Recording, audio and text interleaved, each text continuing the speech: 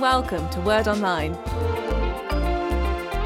Hello and welcome to Series 9 and Episode 7, and we're talking about the parable of the rich man and Lazarus. This is found in Luke chapter 16, verses 16 to 31, which we'll be reading in a few moments. Well, the wider context of Series 9, of course, is the ongoing journey to Jerusalem that we've discussed in some detail in many earlier episodes. And a more precise context is to say that at this particular point, Jesus is telling a whole variety of different parables. And Luke records some remarkable parables at this particular time of Jesus' ministry, all of which are incredibly helpful for us. We've seen recently the parable of the great banquet and also the parables of the lost sheep, the lost coin, and the lost son, or the prodigal son, the three famous parables of Luke chapter 15, which we looked at in two separate episodes, and which tell us so much about what it means to be lost and what it means to be found by the grace of God. Especially powerful is the parable of the prodigal son, which has such a strong place in Christian teaching because it tells us so much about the grace of God, the love of the Father, and the depth of sinfulness that humanity can get itself into and our need of his forgiveness. And in the last episode, we looked at the parable of the shrewd manager, which is the first half of Luke chapter 16, the passage that immediately precedes the one that we are going to look at. This is an interesting and challenging parable. Those of you who listened in on the last episode will know that this is quite a complex and difficult parable to understand. But if you can get into the heart of the parable, it becomes clear that Jesus is focusing in Luke 16 on the question of money, wealth, and the power that comes with money and wealth, and the selfishness that comes with it, and the corruption that comes with it, and the conflict between our general interest in money and the priority of the kingdom of God. We see a man who was corrupted, the steward, the shrewd manager, was corrupted by money, and yet he was operating shrewdly, and Jesus commended his shrewdness but did not support the corruption of his attitude towards money and selfish ambition. So that was the parable that we were looking at in the last episode, and the focus is around the power of money and wealth. And the way that parable ended with a discussion in verses 14 and 15 about the Pharisees is very significant because that links that parable directly to the parable that we're going to look at today and the other related teachings that come just before it. So before we start, let's quickly go back and just see what Luke tells us at the end of the parable of the shrewd manager. Verses 14 and 15. The Pharisees, who loved money, heard all this and were sneering at Jesus. He said to them, "You are the ones who justify yourselves in the eyes of others, but God knows your hearts. What people value highly is detestable in God's sight." Now, there's several things about this that are important for us. First of all, the Pharisees are listening carefully and are identified unambiguously as being materialists, lovers of money. And that's a point of corruption, and it's a negative statement. And they sneered at Jesus for telling this previous parable of the shrewd manager. But Jesus challenges them, saying, "You're the ones who justify yourselves in the eyes of others. But God knows your hearts. What people value highly is detestable in God's sight." And so Jesus here is identifying the status and the power and the comfort that comes from the accumulation of lots of money and possessions.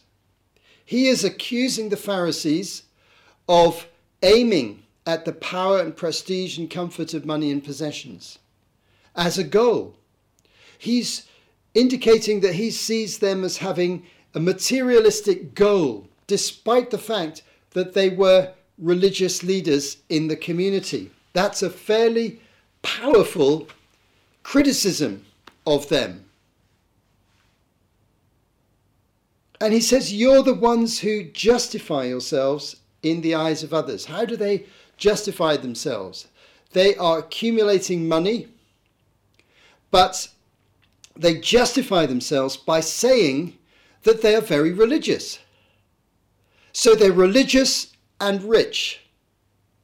And it's possible to justify accumulating a lot of money with a religious reason. Many people in different religions do exactly that. And in doing so, they're following the Pharisees. They were doing it in the time of Jesus. Jesus says that you may value all the status and all the wealth you can get, but it's of no value to God whatsoever. He's looking at the heart. But they are the ones who justify themselves by saying how religious they are. And the way they do that, as we've seen on many occasions previously, is by identifying themselves as those people who follow the law of Moses most strictly and accurately. They are legalists. They follow the law, and they've created all sorts of other laws that were not written in the Old Testament and added them in and encouraged or taught the people to follow all sorts of very restrictive religious laws. But none of this restricts their interest in money and possessions. This is something hidden in the story of the Pharisees for the most part, but it comes to the surface here. And this is the reason why Jesus teaches a few things in verses 16 to 18, which are an introduction to the parable of the rich man and Lazarus, and are a link to the previous parable and this conflict going on between the Pharisees and Jesus. They really didn't like what he said about money. So Jesus just goes back to some important teachings about the kingdom of God, the Old Testament law, just to get in perspective what's really happening through his ministry, and to challenge the Pharisees who are hiding behind the fact that they say they are obeying the law very strictly, therefore they're very religious, therefore they're right with God, and therefore their concern for accumulating money doesn't matter. Verses 16 to 18, I'm just going to read phrase by phrase, sentence by sentence, and just try and get a feeling of what Jesus is saying here. Verse 16, the law and the prophets were proclaimed until John. This is a reference to John the Baptist. The law and the prophets is a reference to the Old Testament. The Old Testament teaching, including the law of Moses and all those regulations that the Pharisees love to talk about, they were all proclaimed until John the Baptist came. Since that time, the good news of the kingdom is being preached. Now, Jesus is here saying there's a new message coming through John and through Jesus and through his apostles and disciples. A new message is coming, which is basically that the kingdom of God has arrived, and the period of time where the Old Testament law is ruling over the Jewish people is coming to an end. The kingdom of God is being preached, and everyone is forcing their way into it. Now, Jesus has referred to this concept when he taught earlier on in a similar way as recorded in Matthew's Gospel. Everyone is forcing their way into it. Now, people had to use force to get into the kingdom of God, to follow Jesus, because they were being prevented by the Pharisees and other religious leaders who were saying, no, no, no, we don't want this new message. We're sticking to the law of Moses. We're sticking to our regulations. And so it took a bit of effort and force to say, I'm going to break away from that. I'm going to follow Jesus. I'm going to believe in him. He's the Messiah. He's coming to bring a new covenant. He's coming to bring salvation. He's going to be dying and rising again from the dead. They're forcing their way in. Verse 17, it's easier for heaven and earth to disappear than for the least stroke of a pen to drop out of the law. Jesus here is saying he's not disregarding the law or abolishing it. It's still God's word, but as is stated clearly in Matthew 5, verses 17 to 20, Jesus isn't abolishing the law, but he's fulfilling the law. It's coming to its conclusion because something better is following it. It still exists, but it's not having the same authority as the message of the kingdom is coming. And then in verse 18, Jesus takes an example of the fact that in the kingdom of God, as he's proclaiming it, there is as high ethical standard, as higher ethical standard as there was in the law of Moses, if not higher. And he takes a single example. He could have taken a whole variety of different examples. And in fact, if you read the Sermon on the Mount in Matthew chapter 5, you'll find Jesus takes a variety of examples and he shows that the law of Moses is intensified in its application in the kingdom of God because it's to do with the heart and the inner attitudes. And he takes the example of divorce and remarriage. And Jesus takes a very firm line on this. We find out from Matthew 5 and Matthew 19 that the only exception he gives that allows for divorce for those who are believers is sexual unfaithfulness of one partner. The other one is then freed to legitimately divorce. But here he's making a more general statement. Anyone who divorces his wife and marries another woman commits adultery, and the man who marries a divorced woman commits adultery. This is an example of the high moral standards that Jesus is maintaining and even intensifying in the message of the good news of the kingdom of God. So he's basically saying that although the Pharisees justify themselves by saying that they are obeying all of God's laws and they are more or less the perfect example of religious behavior, Jesus said, first of all, they're corrupt because they're chasing after money, power, prestige.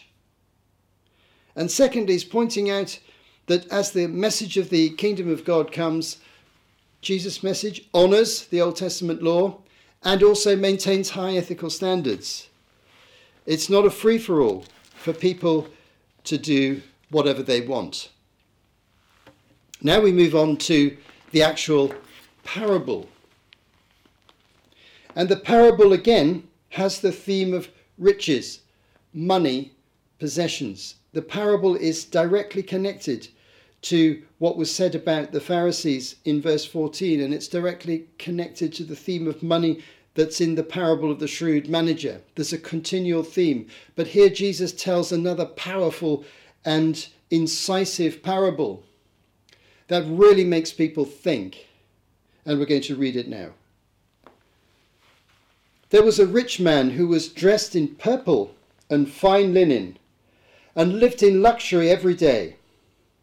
At his gate was laid a beggar named Lazarus, covered with sores and longing to eat what fell from the rich man's table. Even the dogs came and licked his sores.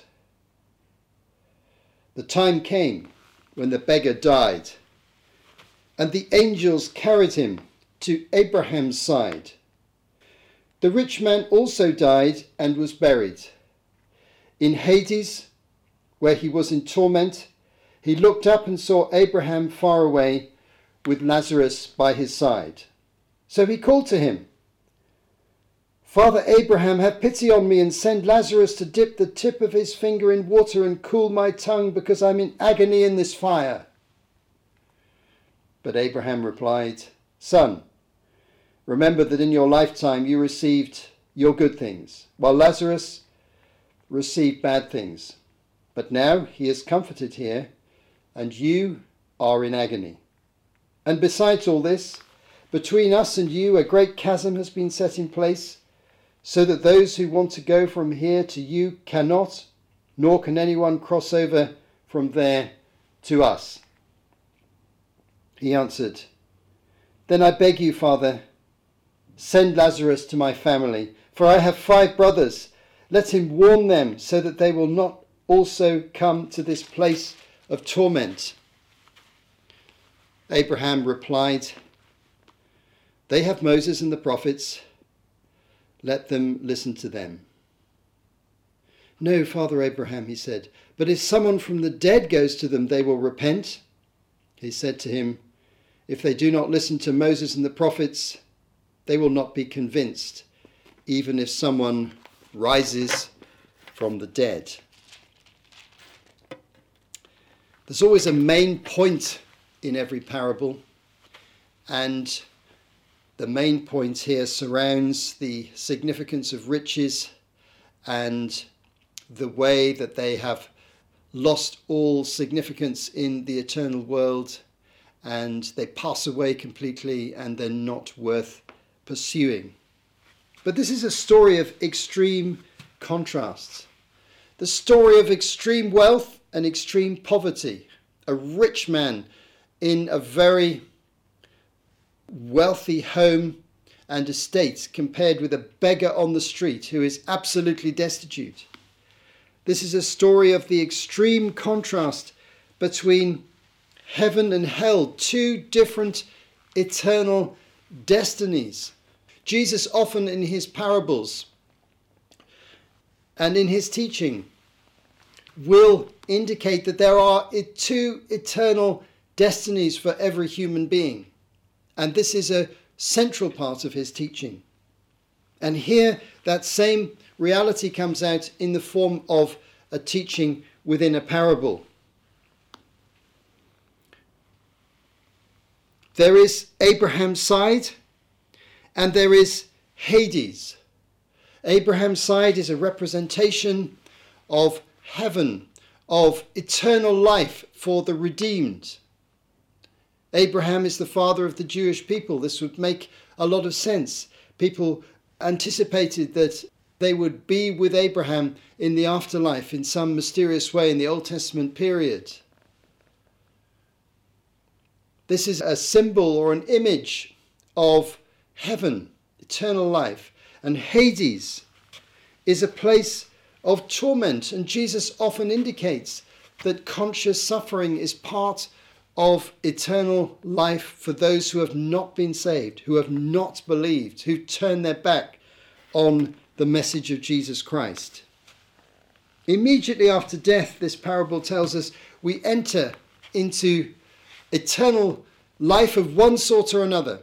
We're either in the place of the redeemed or in the place of the condemned, the place of the unbelieving, where there is suffering. And we see here this unbridgeable gap. These aren't 2 destinies that are joined by a road that you can walk along. They are separated by an incredible chasm, an incredible difference. There are 2 eternal destinies. And the shocking thing about this story is that the rich man ends up in terrible suffering, and the poor man ends up in great comfort and joy. But then the rich man calls out to Abraham in this conversation, asking him to warn his family, his 5 brothers, not to neglect their religious duties and end up in the situation that he found himself in. He says, "Let them warn them so that they will not come into this place of torment." But Abraham replied, verse 29, "They have Moses and the prophets. Let them listen to them." Here's the ultimate irony of the situation. Moses, the teaching of Moses, tells the Jewish people unambiguously to care for the poor. And that's why Abraham says they have Moses, they have the prophets. And for example, in Exodus 22, verse 21, do not mistreat or oppress a foreigner, for you are foreigners in Egypt. Verse 22, do not take advantage of the widow or the fatherless. If you do, and they cry out to me, I will certainly hear their cry. Chapter 23, verse 6, do not deny justice to your poor people in their lawsuits. Verse 9, do not oppress a foreigner. And so the story goes on, and you find time and again in the law of Moses that caring for the poor people in the community is actually a central part of their religious duty. And yet that has been completely ignored by the rich man. He has totally ignored the poor man at his gate for what appears to be a long period of time. It's a shocking story. And it concludes with the thought that even if someone should rise from the dead, it's not going to convince people, even if Jesus should rise from the dead. So let's make some key observations about the significance of this story. It's a well-known story. It's vivid. It's clear. First of all, it indicates the eternal realities of heaven and hell and the separation and the different destinies. The parable itself is supported in those convictions by the more formal teaching of Jesus elsewhere. But we need to think a little bit about the significance of Lazarus. You see, Lazarus didn't enter into eternal life and bliss and heaven and Abraham's side because he was poor.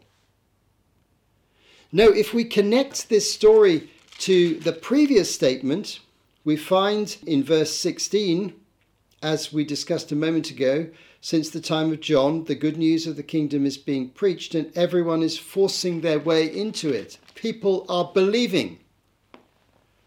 So we can assume, if you connect that thought with the story here, that this poor man who had nothing in this life chose to believe the message of the kingdom as he heard it. If we contextualize the parable with that immediately preceding teaching, we can see an interesting connection here. Despite opposition from religious leaders, this person who had no material wealth, he was in absolute poverty, was believing the message of the kingdom and believing in Jesus. And the implication is that the rich man was doing the exact opposite.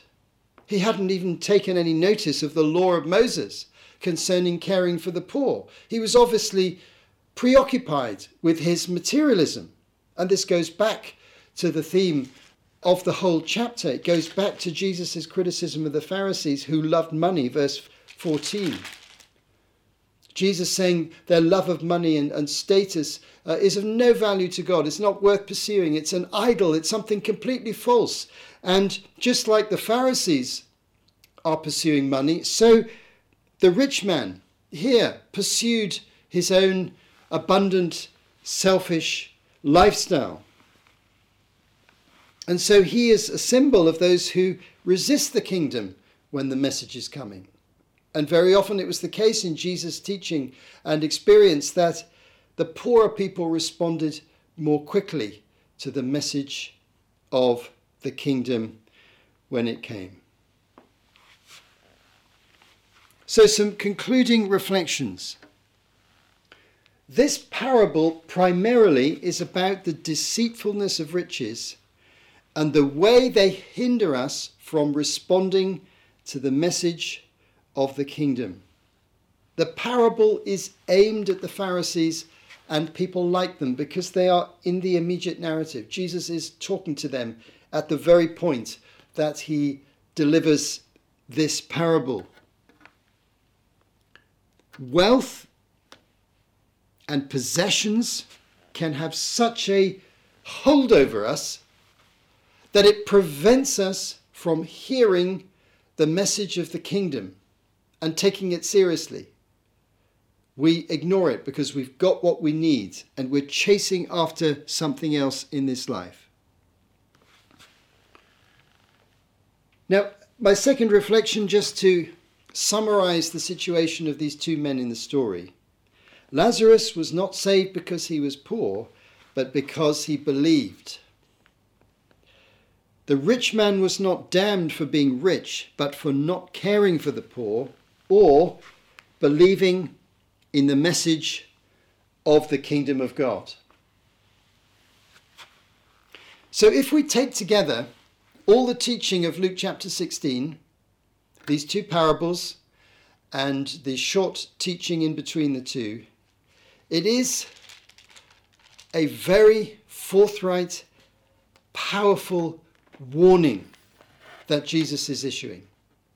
And that warning was issued to people in his own generation primarily, which included, alarmingly, the religious leaders themselves, who turned out to be money makers as well. But that warning comes over to us centuries later. And for us, the issues are the same. They might be the same for you as you're listening to this episode. Is the pursuit of money and possessions and security and comfort and status preventing you from making that big and radical decision to believe in the good news of Jesus? If so, you put yourself in a most vulnerable and dangerous situation, because when your life ends, your riches will be gone, your status will be gone, everything you've worked for will no longer be available to you. You will face your Maker and you'll have to answer the question, what did you do when you heard the message of Jesus Christ, the Saviour, the message of the kingdom of heaven? That's really the thrust of this message today and the point of this parable. Let us not be deceived by pursuing wealth. God desires very much to provide for our needs, to provide sufficient. We can always ask him to meet our needs. We can pray the prayer, give us today our daily bread, every single day of our life. God is committed to providing for us. But we should avoid at all costs trying to build up a rich and affluent lifestyle as a means of self-fulfillment, gaining status and comfort in this life, because that becomes a blockage to receiving the good news of Jesus Christ. It ends up deceiving us. And the message today from this parable is to warn us not to be deceived and to give everything to follow Jesus Christ. Sometimes that requires force. And that's what we see in verse 16. The good news of the kingdom of God is being preached and everyone is forcing their way into it. Maybe some of us need to be forceful and determined to overcome a preoccupation with materialism and possessions and put our trust in Jesus Christ and make the kingdom of God our number one priority. You have been listening to Martin Charlesworth for Word Online. To find out more, visit wordonline.org.